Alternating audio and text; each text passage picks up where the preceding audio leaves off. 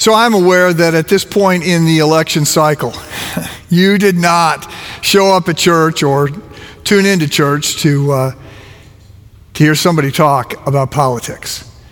Anything, right? Please, anything. Talk about money. Like, talk about how I should give money. Give me a devotion out of the book of Leviticus. Talk for an hour about how important it is to parse Hebrew and Greek verbs. Anything. We're exhausted by the election.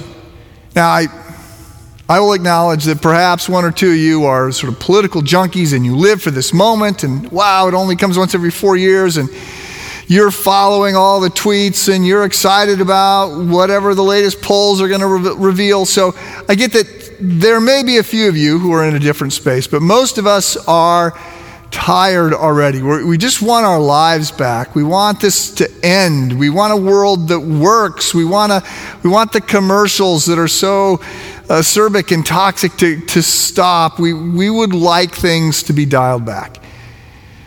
Most of us are exhausted, so you want to move on. I mean, and you're thinking, hasn't everything that could be said been said like 100 times and been tweeted and been debated? Move on. Okay, I get that. And I want to assure you that I'm not here to talk about the election. I want to assure you that I'm not here to talk about politics. I'm not here to be a cultural analyst or a political commentator. I want to be here as a pastor. I want to say things to you today. My goal is to say things to you today that you would not hear on whatever end of the political spectrum radio program you might have been listening to. I want to stay in my lane, and my lane is as a pastor. But I think there are some important things for you to hear from the Word of God.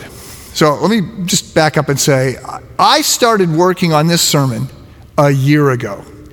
Back then, and for the record, this is when Bernie Sanders was way ahead of Joe Biden in the polls. This is before COVID. This is before George Floyd. This is before Ruth Bader Ginsburg's death. This is before 2020 even began. I was working on this sermon because it seemed to me back then that this could be a particularly divisive, fragile moment in our country and in our families and in churches.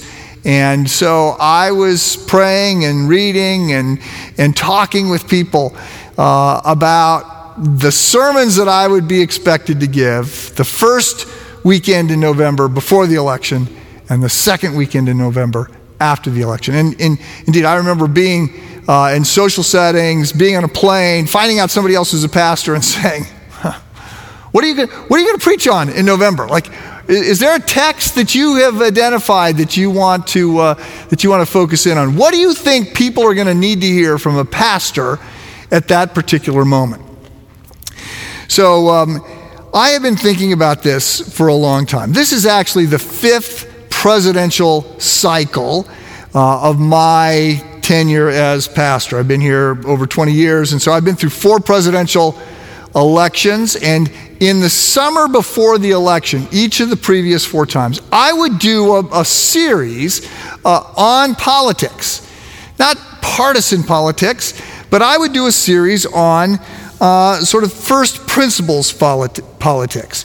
These were based on the idea that politics matters. Politics at its most basic is, how are we going to get along? Like, how are we going to live together? And God obviously has some significant things to say about how we should get along with other people. And in particular, he has things to say to his followers about how they are to get along with each other and how they are to get along with others around them. There's a sense in which the church is to be a political outpost of the kingdom of God. We're to be shaped not by an elephant or a donkey, but by a lamb. And that is to guide how we live and move through society. We are to be an earthly assembly of a heavenly reality, a foretaste of the true and eternal kingdom that is coming, in which Jesus Christ is king. According to 1 Peter 2:11, we are sojourners and exiles here, just passing through. God matters more than Caesar. The eternal matters more than the temporal. Our understanding of politics is to be shaped by God. Our understanding of God and of the Christian faith is not to be shaped by our politics. To use the terms that Augustine used, the city of God is more important than the city of man. But the city of man matters. In Jeremiah 29, we're told that we are to work for the prosperity of the city in which God has placed us. Jesus calls us to be a city on a hill. We are told that we're not to run and hide to protect our own interests, but we are to be salt and light in the communities in which we live. We are not to be just another political interest group fighting for our own rights. We are to be those who are a force for good. We are to be those who are there representing the poor. We are to be those who have the values of Christ and are representing those in the public sphere. There's much more to life we are called to than politics, but the word church, ecclesia, this is a term Jesus reached back into Greek philosophy to pull out. It was a political term.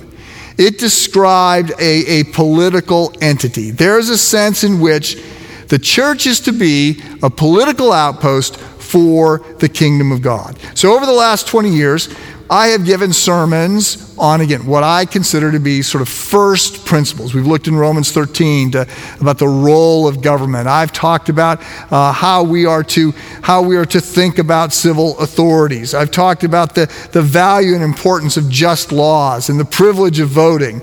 I gave a sermon called, "Is Jesus a Democrat or a Republican?" I've talked about when and where civil disobedience is a good thing. I have called and reminded you, 1 Timothy 2, that we are to pray for our leaders and those in authority over us. In most, I hope in all of those sermons, they were not partisan. I think, I sort of kept score for a while, that I have been accused of being a liberal socialist, and I have been accused of being a right-wing ideologue about in equal numbers. And I am not here. Again, my job is not to represent the elephant or the donkey, it's to represent the lamb. And it's not, and please hear this, it's not to find the middle point between the elephant and the donkey. That's not the assignment. It is to identify with Jesus Christ, his vision, his values, his call. So I think that this is challenging to do, because there are issues that are important to some people that are not as important as they are to others. There's some churches that line up around some issues. Tim Keller framed it this way. He said, when you look at the early church, the Bible and the early church, you see that Christians should be committed to racial justice and the poor. Also, we have an understanding that sex is only for marriage and for the nurturing of the family. Some of those are issues that liberal churches seem to be more energized by. Some of those are issues that conservative churches are more energized by. And I would say, I think we are to be those who are taking our marching orders from the Bible, and all of these things matter. So, I understand that the people whose views are shaped mostly by a political party are going to be frustrated by what I have to say today. And yes, I know that I'm water skiing over so much. There are all kinds of questions and issues that I just do not have time to get into. There are disagreements that are not as much political as they are policy. So there are Christians Christians would understand that as a Christ follower, we are called to have a particular focus on the poor and oppressed, the widow and the orphan, right? We've got to focus there. Some Christians would see the best way to do this is to raise taxes, to have government programs that are focused in that. Other Christians would say, That doesn't work. Government is very inefficient. We need more free market and church-driven solutions to those problems. So there's just all kinds of ways that we can be frustrated and divided. I get all this. I get that this is a tense, complicated, divisive moment, which means, as I said, I'm likely to make just about everybody mad today. That's not my goal. I will leave some things unsaid that you wish I had said. I will say things that you wish I hadn't said. But as your pastor, I believe there are at least 4 things that I want to be sure that you hear today. So, number 1, do not forget, your primary focus is to be on Jesus. We are to seek first the kingdom of God. The most important thing that is going to happen in your life on Tuesday is not who you vote for. It's who you decide to honor as king. The most important thing that will happen in your life on Tuesday is not who you vote for, but who you choose to honor as king. There's only one person qualified to be Lord of your life, and he is not running on either ticket. As Christ followers, we are not to be primarily defined. Our hope is not fundamentally contingent upon a political event, an election outcome, or a judicial nomination. As Charles Colson said, the kingdom of God will never arrive on Air Force One. In this passage in Isaiah, the prophet Isaiah says, "For the Lord is our judge," judicial. "The Lord is our lawgiver," legislative. "And the Lord is our king," executive. It is he who will save us. In other words, our hope is not to be in political power, and the moment you let politics shape and define your life, the moment you let politics or your political understanding shape the judicial, legislative, or executive aspects of your life, then you are already in trouble. You've created an idol which will twist and contort you. Our hope is never to be in political power. It is to be in Jesus Christ. Do not be one of those who makes secondary issues your primary passion. And some are. Do not be one of those who is making secondary issues your primary passion. And some of you are. Whoever you honor as king will be most important on Tuesday. Point number 2. Do not forget, we are to be people of hope. So, in 1 Corinthians 13, the Apostle Paul writes about faith, hope, and love. Now, he will go on to note that love is the most important, but hope is hanging out with love and faith, and that's pretty impressive company. Hope is important. We are to be people of hope, but our hope is not to be tied to the results of the election. And please understand this, hope is also not optimism. Hope and optimism are 2 different things. Optimism is looking at trends and thinking that the trends are going in the direction that you want them to go. Hope is based not on a political candidate, not on an election outcome, not on a judicial appointment. Hope, your hope is to be based on a risen Lord, on an empty tomb, on forgiveness of sins, on eternal life. That is what is to shape you. That is what is to give you hope and encouragement. 1 Peter 3, praise be to the God and Father of our Lord Jesus Christ. In his great mercy, he has given us a new birth into a living hope through the resurrection of Jesus Christ from the dead, and into an inheritance that can never perish, spoil, or fade away. This inheritance is kept in heaven for you. We are to be people of hope.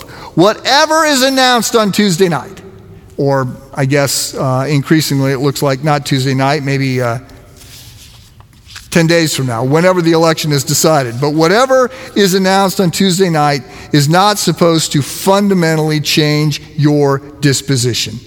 Your hope, your bearing is to be grounded in Jesus Christ and the promises that he has given. Number 3, do not forget, you are called to love your neighbor. Jesus says in Matthew 22, love the Lord your God with all your heart and with all your soul and with all your mind. This is the first and greatest commandment.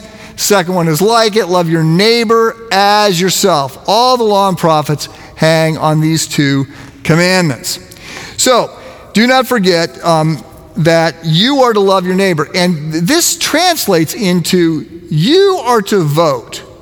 Hear this, a little disruptive, I suspect. You are to vote for the best for the other person. We are to shape our lives for the benefit of others.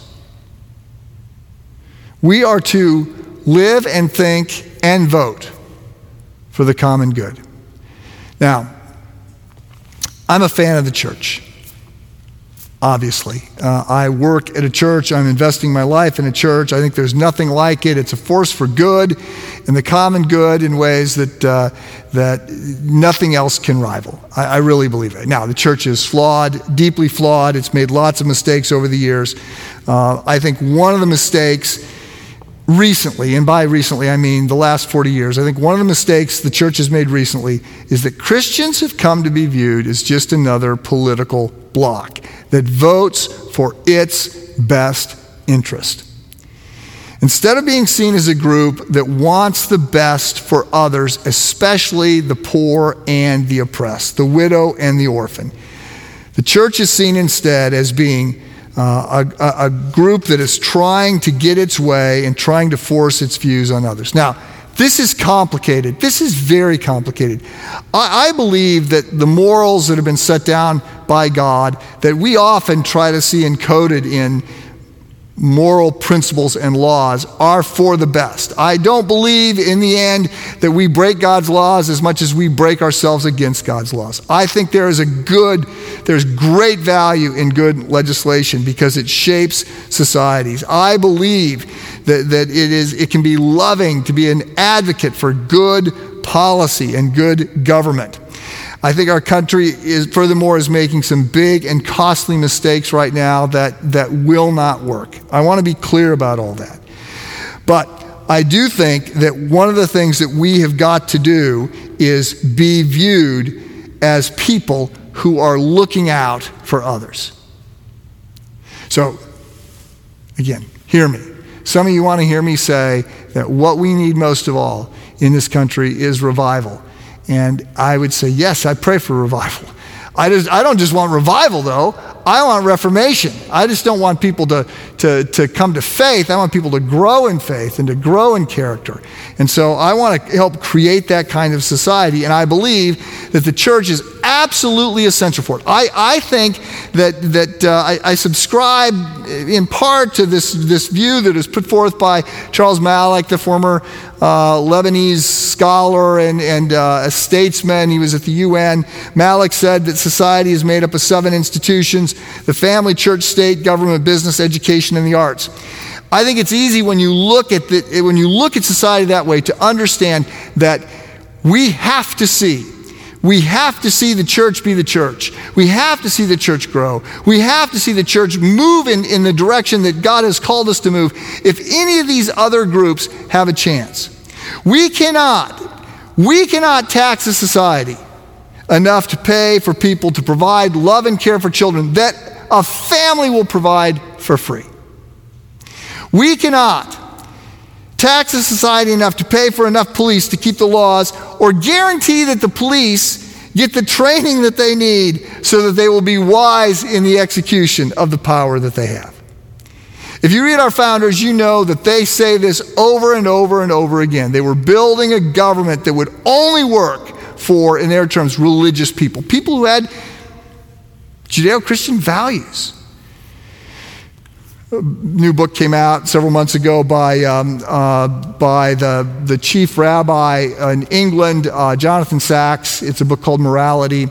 And in Morality, he makes the argument, he says that the West So the United States and other Western countries are built on three piers: democracy, free market capitalism, and consensual morality. And so he's writing as a Jew, but he says consensual morality. So he's saying we've got to have some virtue. And if there is no virtue, then democracy and free market capitalism are not going to work. I think I've showed you this before. This is the golden triangle that says faith. We need faith in order to have freedom, in order to have virtue. In order to have faith, we got to have virtue. In order to have freedom, we got to have faith. This works together. You take faith out, you're going to lose virtue, you're going to lose freedom. I believe these things to be true. Societal breakdown cannot be fixed with political power and government funding. I think the church is critical for Western society to last. And I think that if we will look at this, we will understand that we are increasingly a cut flower society in which the beauty that we see around us is based on previous ethics and values. And we are getting away from those things. So I understand that as Christians, we need to work for a society that is shaped by the way God has shaped things. But I also think that as a Christian, that means we have got to be people who are known for looking out and voting for the best of others. So, I want to say to you, as you are thinking about your vote, love your neighbor. And by the way, it's not just that we're called to love our neighbor. You are called, I am called, to love our enemy. Now, I wouldn't use the word enemy to describe the person that is going to vote for the other candidate. Right? I think I would be more comfortable using the term rival. But in the Sermon on the Mount, Jesus doesn't say that you are to love your rival. He says you're to love your enemy. So I'm going to stay with enemies. And I'm going to say we are to be the kind of people who treat our enemies as if they're friends. So I keep making this point because forever when I thought love my enemy, what's the most loving thing I could do for my enemy? Well, I could get my enemy to think like I do. I could get my enemy to place their faith in Christ. I could get my enemy to do what to think like me. I mean, I can easily talk myself into that, and there's some truth to that.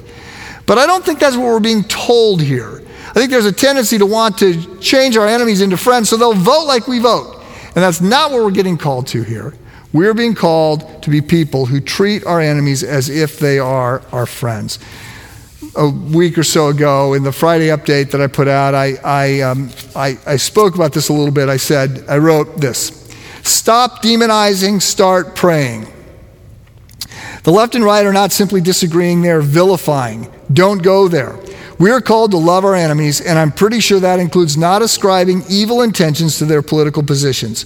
We must hold their humanity in mind as we extend to them the same grace we want and require. So this means that we will be humble. This means that we will be civil. There's way too much demonizing going on. Point number 4. Do not forget, we are called to unity. I'm speaking here now about the church, not about the country. Do not forget, we have been called, those of us who love Christ, we have been called to focus on who is king, who is Lord in our life, not who we're voting for. We are called to be people of hope. We are called to be people who love our neighbor and our enemy. And now, point number 4, we are called to unity. We are called to love and get along with our fellow brothers and sisters in Christ. We are expected, indeed, we are commanded to get along. That means you're expected to remain in a relationship with the clueless idiot sitting next to you at church, the person who's voting for the other ticket. As I noted earlier, I did a sermon some years ago called Is Jesus a Democrat or a Republican? And in that sermon, I pointed out that there are a lot of issues around which the goal is agreed upon. We want to help the poor. We've got to figure out a way to raise up the poor.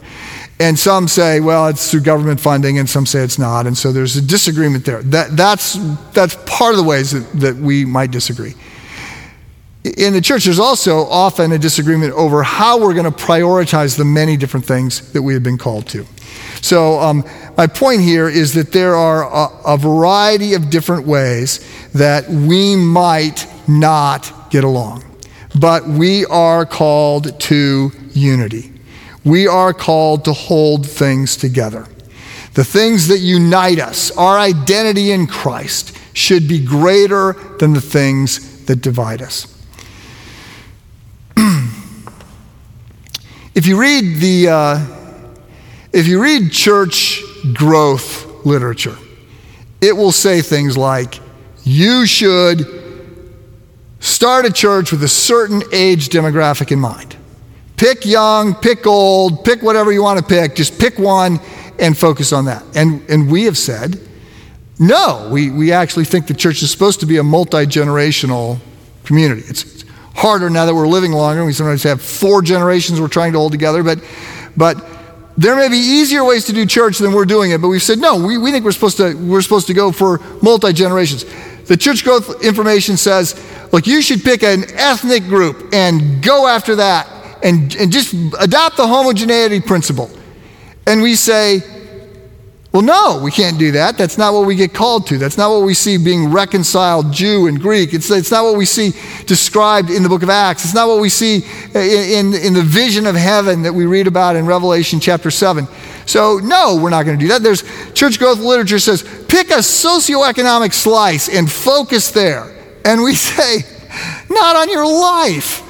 Like, we can't do that. That's not the church. The church growth information says, decide whether you're going to be a red church or a blue church, but you can't be a purple church. And we say, look, the goal isn't to be a purple church. Again, the goal isn't to say, we got people here and here, we're going to meet in the middle. No, the goal is to be a church that is following Christ. Who wants to be a red church or a blue church? No. We are to be defined not by the elephant or the donkey. We're to be defined by the Lamb that was slain and is going to be ultimately victorious. And that means that what unites us has got to be more defining for us than what divides us. And if Jesus could hold together a small group in which you have a tax collector, so this is a Jew who sold out his fellow Jews to work for the Romans in order to extort as much money out of his, brothers and sisters and cousins and parents. If Jesus can hold together a small group that's got the traitorous tax collector and the zealot, who's basically a guerrilla trying to overthrow the Romans, right? So far ends of the political spectrum. If he can hold those two together in a small group, your small group and your church should be able to bridge whatever political divides are there. So, as always, there are ways that we can not get along.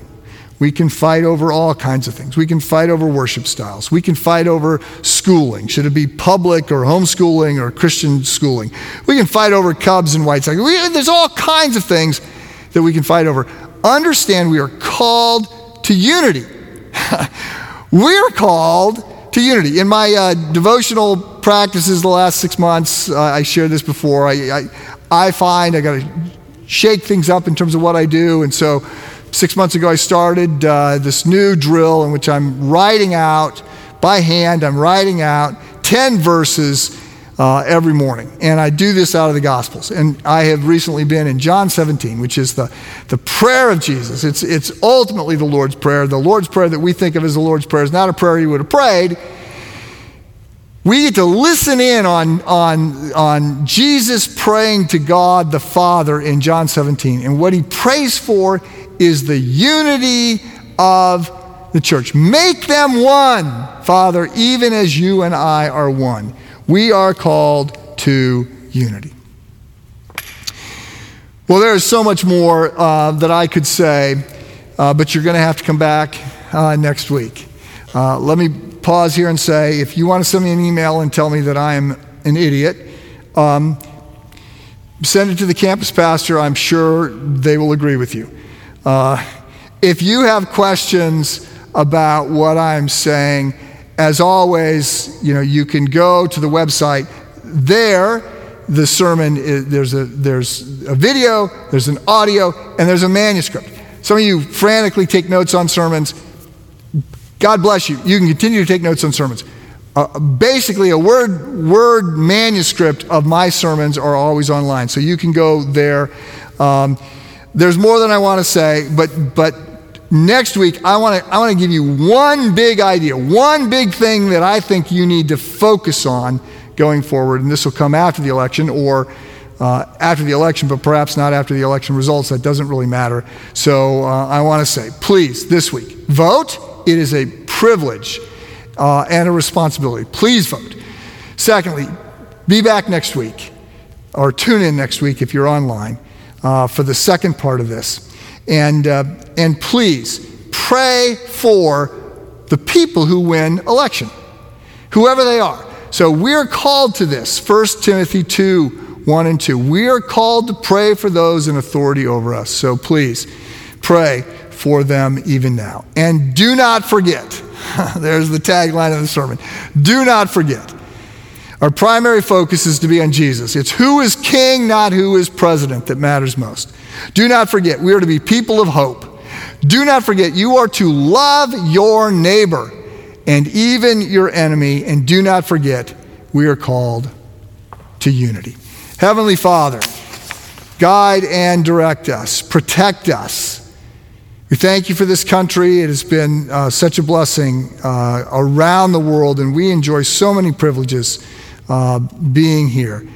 Pray for its protection. Guide and direct our leaders, direct our country. Help us as Christians to be what you've called us to be, salt and light, a city on a hill. Help us to be people who love our neighbors, love our enemies, people of hope who help navigate this moment. We pray this in Christ's name. Amen. So I have an opportunity today, and I appreciate the way the election landed on the first Sunday of the month, so that I'm not just giving a political talk. We get to focus again on Jesus, King. And there's nothing that sort of brings us to that point quite as specifically as coming to the Lord's table, which is an open table at Christ Church. It is open to anyone for whom Jesus is your Savior and Lord, provided you're willing to prayerfully come before him and to seek him, and you don't come to this table casually or flippantly. But we have a chance now to come to this table to remind ourselves of how desperately we need a Savior. Not just an example, not an elected official. We need a Savior, and that Savior is Jesus Christ, who gave his life for us. And so on that Last Supper, something that looked back in time to the Passover, it will also look forward to Revelation, into heaven and the banquet that is coming in Revelation 19. On that Last Supper, Jesus Christ took bread, and after he'd given thanks, he broke it, and he said, "This bread is my body given for you. Take and eat."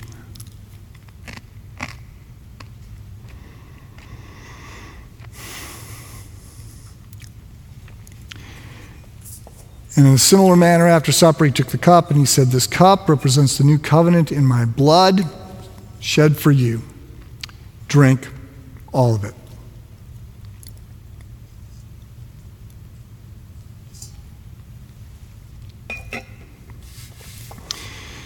The Apostle Paul, who was not there, adds, not at the Last Supper, but he adds, as he writes this up in 1 Corinthians 11, he says, "As often as we eat of this bread or drink of this cup, we proclaim the Lord's death until he returns." Be encouraged today because of who Jesus is and what he's done and what is secure in Christ. Be people of hope this week. Have a good week.